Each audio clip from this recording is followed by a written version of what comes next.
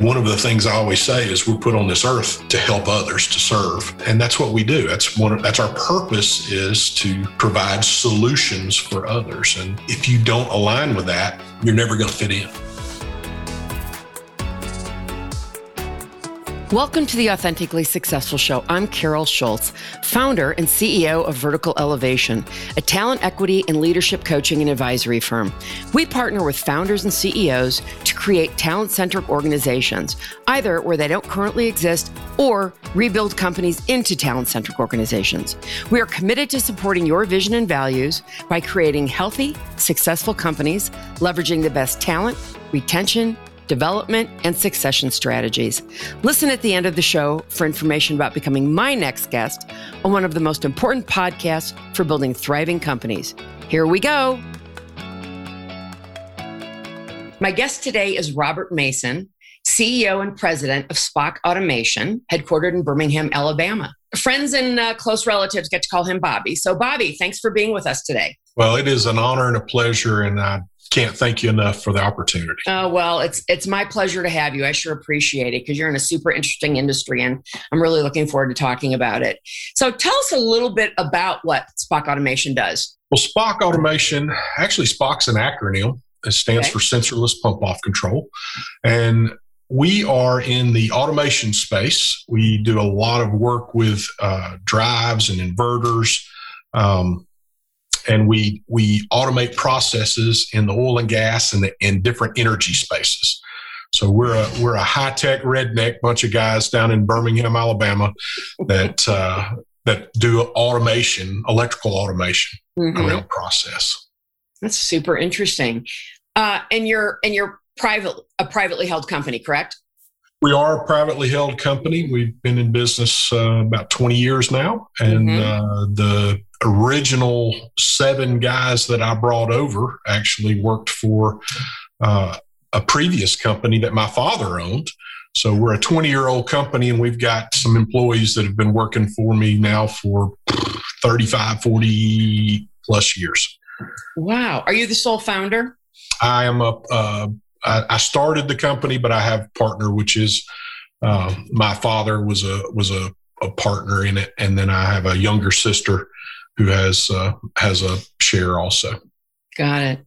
So this is really your second job out of college, and you started working for an industrial electric supply. Tell me a little bit about how you made that transition from the one, to being a founder, and what the impetus behind that was.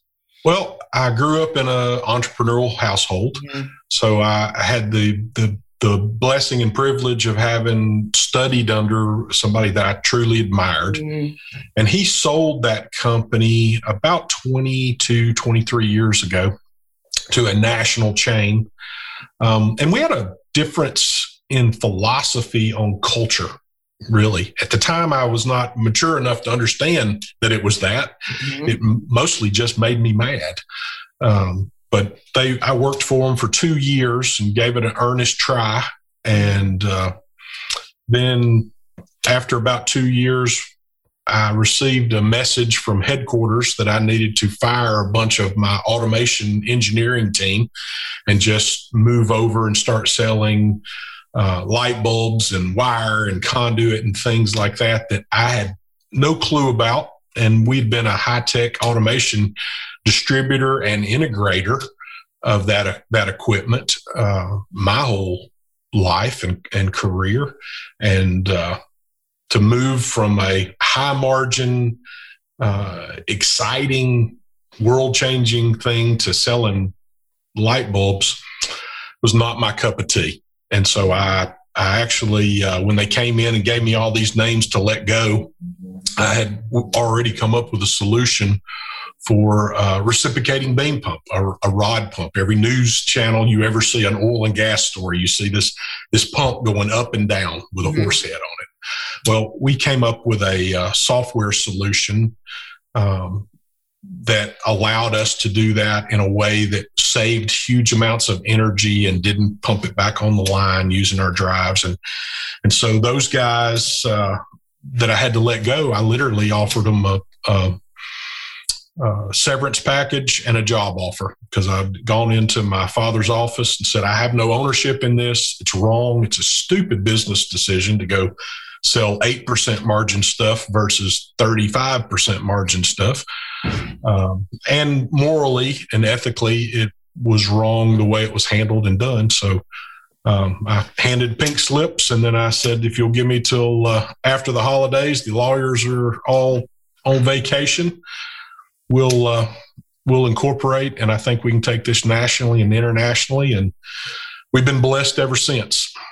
Boy, that's really fantastic. What was it about the culture that you didn't like? They had no regard for people, and people are what make companies run. You're preaching to the choir with me. Yeah. I was always raised to hire people smarter than you, and you'll look like a genius, and treat them like family, and how you want to be treated in life, and they'll reciprocate 99% of the time. Right. As a matter of fact, they'll more than reciprocate in most cases. They'll actually go the extra mile. And the company that had bought us was, getting rid of talent, changing the culture. It was one of those extremely siloed, top-down, stifling on innovation. And that is the catalyst that really kicked me into gear, into saying there's a better way because we used to do it. And so I left and started this journey, and it has been an absolute pleasure, blessing, and just a lot of fun. It's actually one of our core values here at the company is gratifying. And, we take our work very serious, but we have a lot of fun because we develop products that can literally change the world. Well, good. That leads me to a great segue. What impact have you had on this industry? I think we personally, I'm not going to try to sound braggadocious, but we've made a tremendous impact on this this industry. The oil and gas industry right now has a bullseye on it with a lot of negativity in the media. But it's the salt of the earth. The people in the industry are phenomenal people, and they genuinely care, and they genuinely want to do the right things. We as a company have shifted through our technology, whole industries within it. There's a certain segment, and I'm actually kind of really proud of this one, is something called the electric submersible pump. It's a ESP market. We started in this business to apply our drives, our technology that saves all this energy and can give you control over your process. I equate it sometimes to a rheostat or a light switch dimmer. When you change the voltage to that light, it changes the intensity. We can actually spin electric motors at different speeds without changing anything mechanically. It's all done electrically. And so we can save huge amounts of energy. In some cases, we average probably 25% savings, some cases as much as 40 and 50% per motor that you've got applied. And since 40% of the entire world's electrical consumption is the electric motor, if we can afford you great savings in that, we're helping the country, we're helping the world.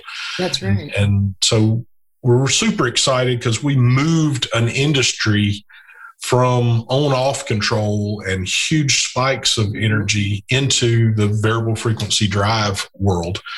And now today, a little over a decade later, 99% of the market globally uses drives on those applications. So I'm pretty excited about that. Well, I imagine. Are there other companies doing this, or were you did Genesis come with your company? Well, there are some other companies that are doing it. There's a lot more now than there were. We were not the first to do it. We were just the first to do it in a I'll say, a winning manner. So what do you think, what had that happen for you that you were the first to do it in a winning manner or in a way to make money? A lot. Well, not so much make money. It's more the success of the technology. Okay. When drives and inverters were first introduced into the industrial market, they were not very reliable, and they had a lot of issues. They were giant. They make a lot of heat. They had a lot of software bugs, and the size has come down over time. The heat problems have been managed much better. Surge and transient voltages that could blow them up because they were fragile electronics, the robustness, the scalability of the products, and the software. It's just vastly improved, and we've helped carve that out and make a highly technical piece of electronics industrialized enough to put out in the roughest conditions on the planet in an outdoor environment. So that's kind of the catalyst behind that movement. And you've got about 100 employees now, yeah? Yes. Okay. We're spread out all over the U.S. and do all our manufacturing and engineering here in the big city of Trussville, Alabama, which is a northeast suburb of Birmingham. Okay.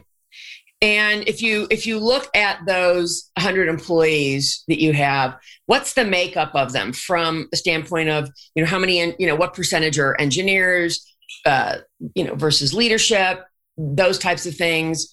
And what does your company look like from a gender and, I should say color standpoint, ethnic standpoint? A lot of diversity. Good. From a mix, I'll just say we're actually really balanced in age too. That's a demographic that a lot of people don't think about, but we're about 33% kind of across all of the different age spectrums. So we have a good senior leadership group. We have a great middle management group that we're grooming for that next generation and passing the torch. And we got a lot of really young people that are excited to be here and have a lot of opportunity. And that actually builds into our culture too. We refer to our culture as lift up. So we try to create a lift up environment where we lift up the individual and we give them an opportunity to thrive and grow, and a path for them and their families to succeed. Lift up each other, because everybody to your left and your right, they're important or they wouldn't be here. And then we lift up. That's fantastic. I mean, I think more and more companies are moving in that direction. There's still a lot of work to be done. Having succession planning is really just super important. It is. And back to your original question, we have a lot of different cultures. We have men, women. We have international employees that come from other countries and have absolutely contributed. We have engineering. It makes up about 10% of the company. Manufacturing is probably the largest percentage. It's probably somewhere in the 60% range. Sales and service is spread out across the entire network. And because I came from a distribution background, I understand the power of that model. And so we have a distribution network that is in place, as well as we work with a lot of major OEMs, and we do a lot of brand labeling. We build a lot of product that goes out without our name on it. Right. We brand label for other multinationals, which gives us global coverage. Exactly. So what percentage of your business is, in the United States versus outside the U.S.? Vast majority is here in the U.S., North America, really. Okay. Canada and the U.S. But we do business globally. Really, there's not a continent that we don't have product on. That's fantastic. Anywhere there's oil and gas, we've got product. Good. And you've talked a lot about diversity. What What's the percentage? I know this is often a hard question for people. What's the percentage of women of those 100 people? I won't give you a hard number because I would be making it up, but I would say it's probably in the neighborhood of 6-7%. It's probably under 10. Yeah, pretty low. Have you made efforts to attract more women, or because of course the nature of the business you're in? Absolutely. Right. Absolutely, and we have them. We have women in a lot of different roles. Some in manufacturing, sales, different areas of the company, and just quite frankly, yes, we do want to grow that particular segment of the company. I actually had the privilege of speaking to a group just a few weeks ago, the Women in Manufacturing in the Alabama chapter. And was able to share some of our culture story and some of the things that we're talking about today with them, and some ideas how to infuse a more positive lift up culture into their companies. And I certainly left an open invitation if anybody would like to learn more or work somewhere that sounds pretty dynamic and fun to work at, to reach out to me, because we're always looking for great talent. Right. So you being a privately held company the way you are for 20 years, my assumption is, although I don't know, that you're probably not going to IPO at this point. And, you may not be looking to have an acquisition of your company.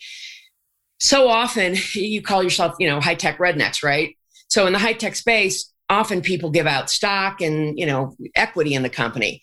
Is there any kind of a plan for your employees to earn more above that, or any kind of a plan like that? We do not have any stock equity plans that we have out. What we do is we pay people extremely well. Good.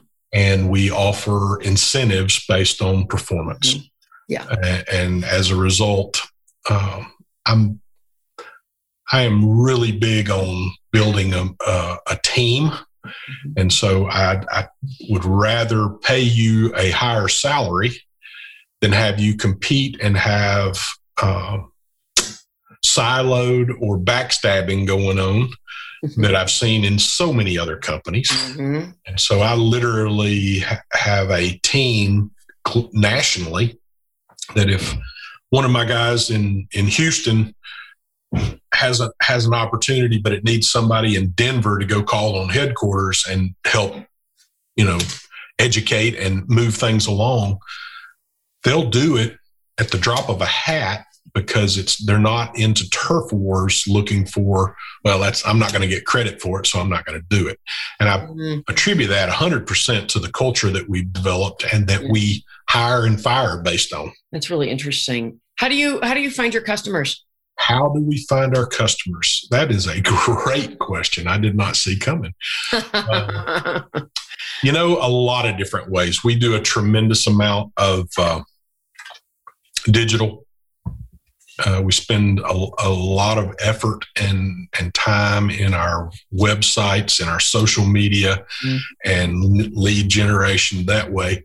But honestly, the majority of our customers come through word of mouth. They've had someone else who's had a tremendous experience, and we've lived up to the expectations that we set for ourselves. And so as a result, we have a lot of customers reach out to us, and we give a lot of intellectual information out on our website that most people would hold you hostage for. So we don't make you surrender your name and serial number and fingerprint and everything else to give you data. We want to be known as experts, and we want to share what we know.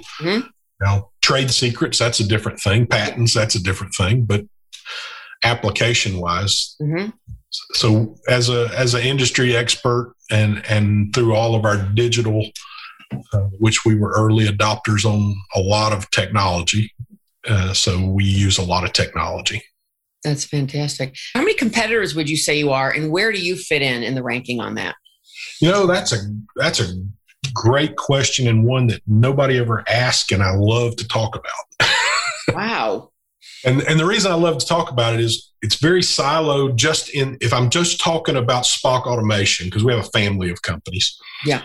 But if in that oil and gas space, there are a handful and a very small handful of competitors, and there may be 15 different verticals in that space. Mm-hmm.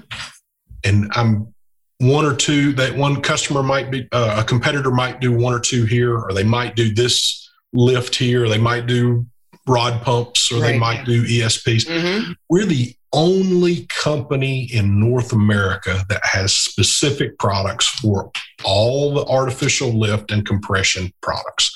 So we're sitting in a really unique space. We're the largest independent in North America.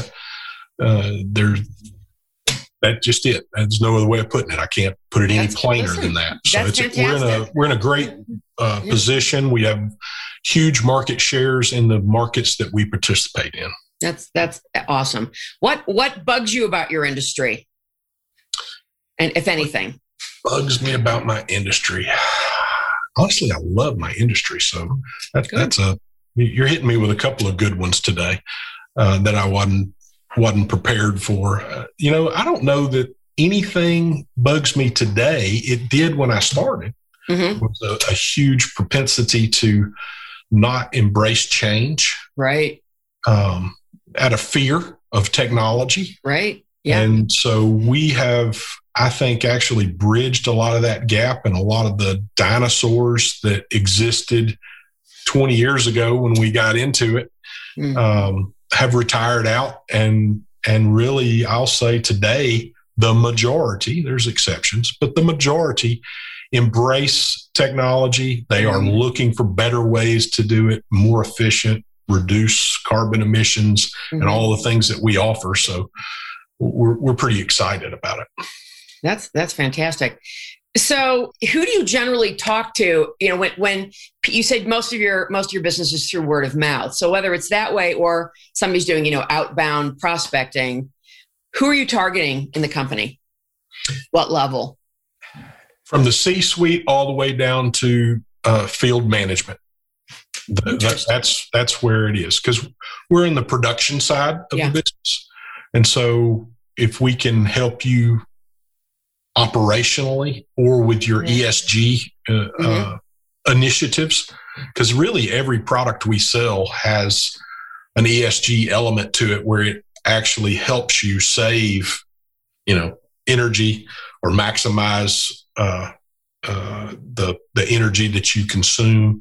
It has the ability to increase production while reducing your carbon footprint as far as with generators and other areas where you're actually emitting CO2 into the atmosphere. So we can help you with the overall power and load structures. We just hit a lot of buttons in a lot of different areas that upper management, field supervision, people that have responsibility for reliable and cost of getting product out of the ground and moving it around through the pipeline. Does what you do have any application into the utility industry? It does. One of the great wins of last year during COVID was we focused a lot of time and effort into a new company that we started, which is a spinoff. It's 100% the exact same hardware we've been deploying, but with some new grid software, and a few nuances are different. But we've got over 70,000 inverters deployed worldwide. We take that technology, that experience, and we wrapped it into something that we call Spock Grid Inverter Technologies. It's the new company.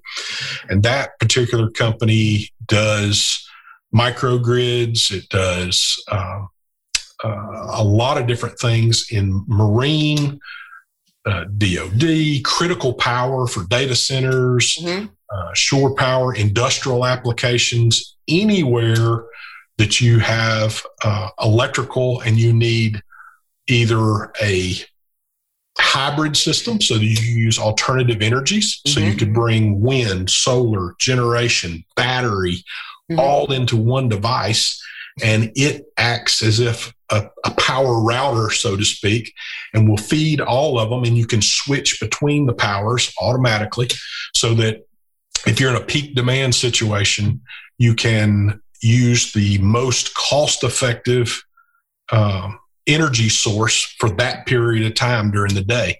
Or a critical power, you might want to have redundancy, and so we can build redundant power systems and include battery, and we can be charging the battery, and we can discharge and do all of these things at the speed of nanoseconds. So it's we don't necessarily chase the utilities. What we do is we take it at the field, the industrial application, and at the process application. So we handle electrical grids at that size. That's pretty slick. Was this something you were working on pre-COVID? And if so, boy, was that smart. And how did, being in the oil and gas industry, how did COVID affect your business? Two great questions. I'll start with the latter. It affected us greatly. It was one of those perfect storms between COVID, and then there was an oil crisis that happened almost simultaneously. At one point, a barrel of oil was negative $35. People tend to forget that now, as it has rebounded some this year. So our industry was devastated, quite frankly, and it reduced our revenues almost instantly by well over 50%. Now, I'm proud to say that as a result of the culture and how we run the company through smart finances, we were able to retain all of our people. And awesome. And, being in a critical business, we were able to actually stay open. We had been forward thinking. Our company runs in the cloud. We're an early adopter to Salesforce. Awesome. We've been on Salesforce now for over 17 years. Fantastic. Our ERP system sits in the cloud. So when we had to shut down, except for emergencies, the company ran. Everybody grabbed their computers and monitors and worked from the house. And it was pretty bumpless outside of manufacturing and shipping and receiving. But we're glad to be behind it, obviously. But it sparked really a lot of, it showed that the effort and the time that we've put into the culture and this innovative spirit that we really foster here kicked off amazing during that. It really turned out, even though revenue was down, to be one of the biggest blessings, because it field tested our culture. And everybody stepped up. We invented we've applied for several new patents. We started this new company. We actually did start working on it a year before COVID, but what it did is it afforded us the time to really do it right, and in a much faster time frame. So we brought that to market, and actually when it first hit, I will say that our team did a phenomenal job. They started something that we call 2-minute drives, just short series of videos that are done throughout the company. And these 2-minute drives are just short little videos that our team decided that they wanted to do. They made these, and they're self-help type videos to teach you something about electrical, about drives, about our equipment, about drives in general, and some of it's on instrumentation, because we knew a lot of people would not be able to, they were going to be laid off, obviously. And some of them will never return to this industry, unfortunately, because they're going to have to find another way to feed their family. So what they wanted to do, and I totally agreed, as part of our lift up the industry and our customers.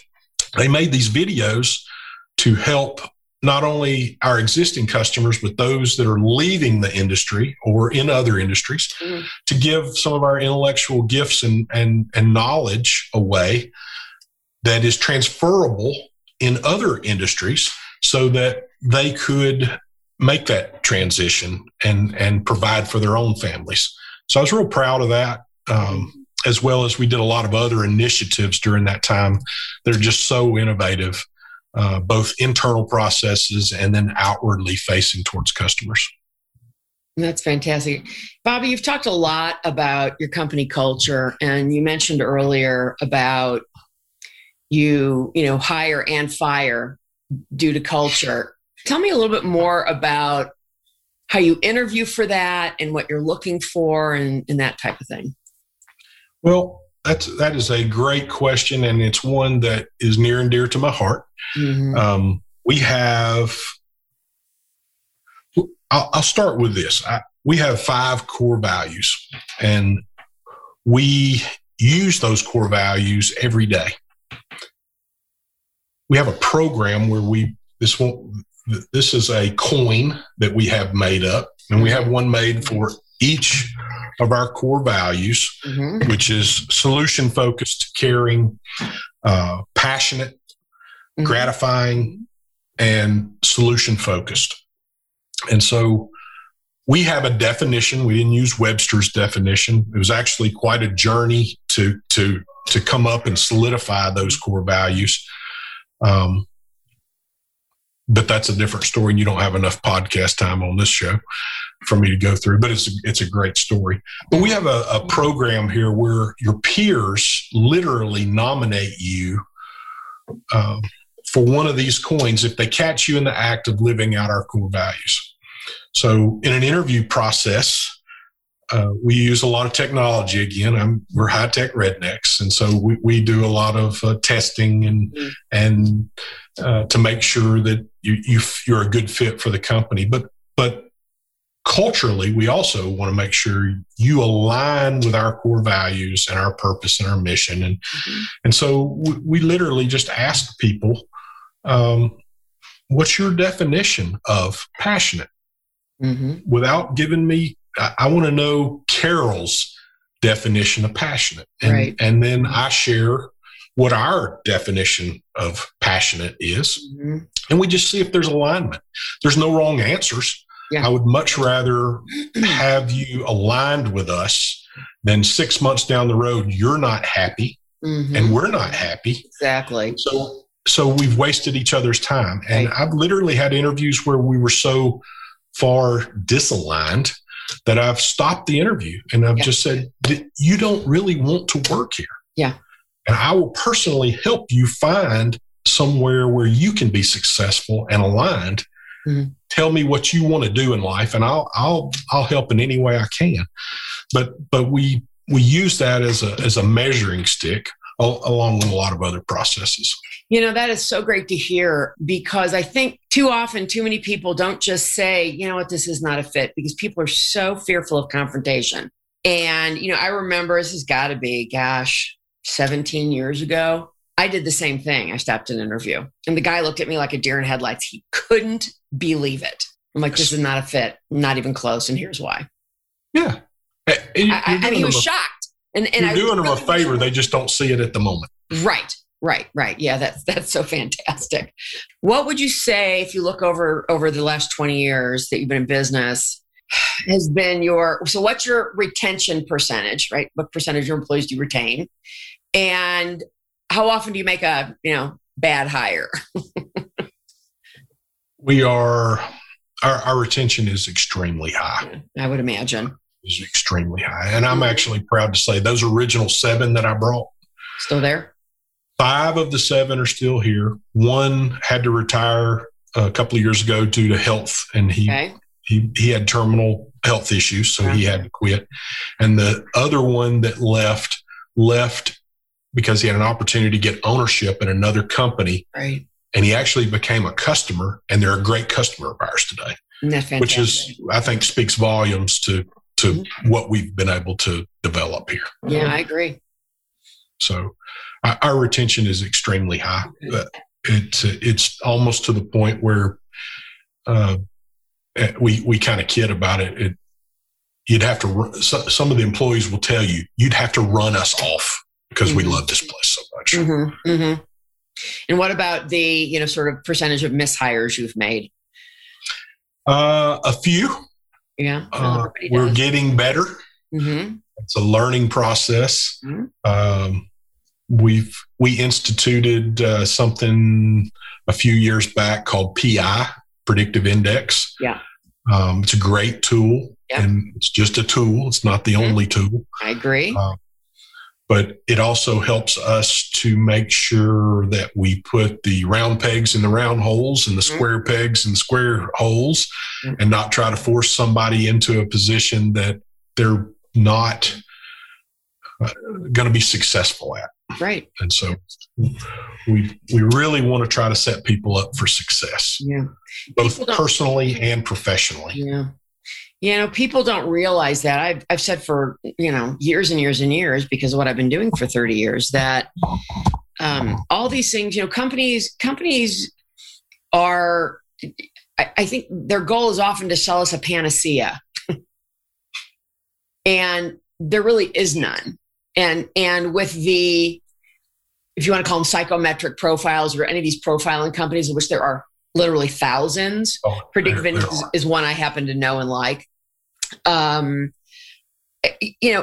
lot of these companies will say, oh yeah, this is going to solve all your problems. No, it's just a tool. As you said, it's a tool to help us learn more. Yep.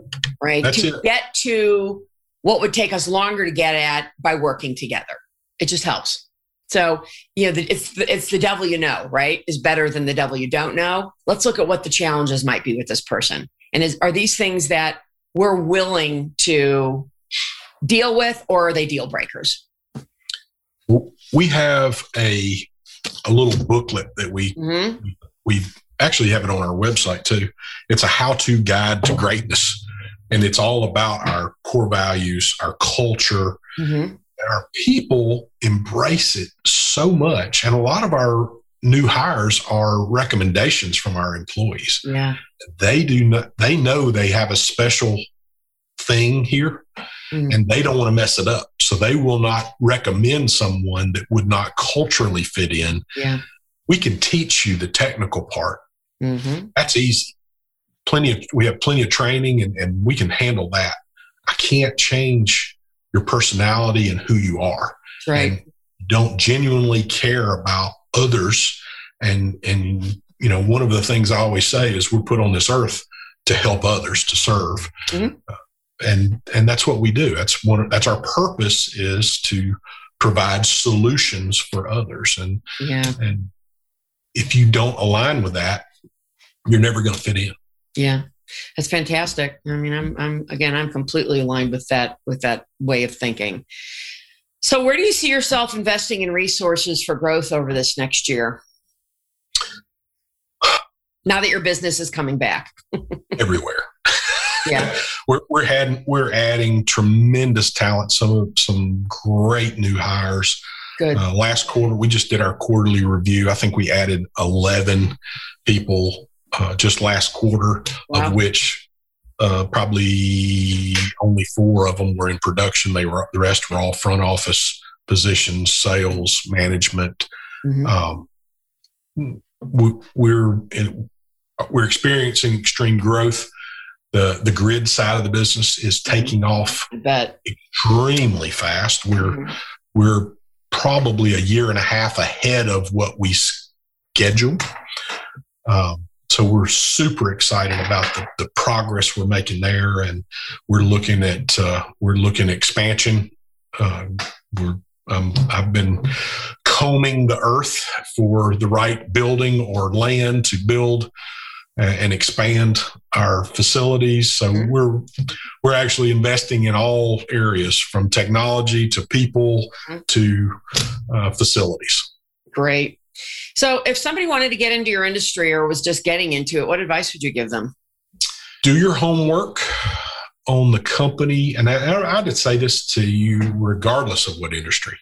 We have a great industry, and I think it's a thriving industry that has an opportunity right now to be the catalyst for the future, especially using some of this new technology that we provide and help bridge that gap for oil and gas to use electrification and hybrid energy sources. Mm-hmm. But do your homework on the company that you want to go to work for.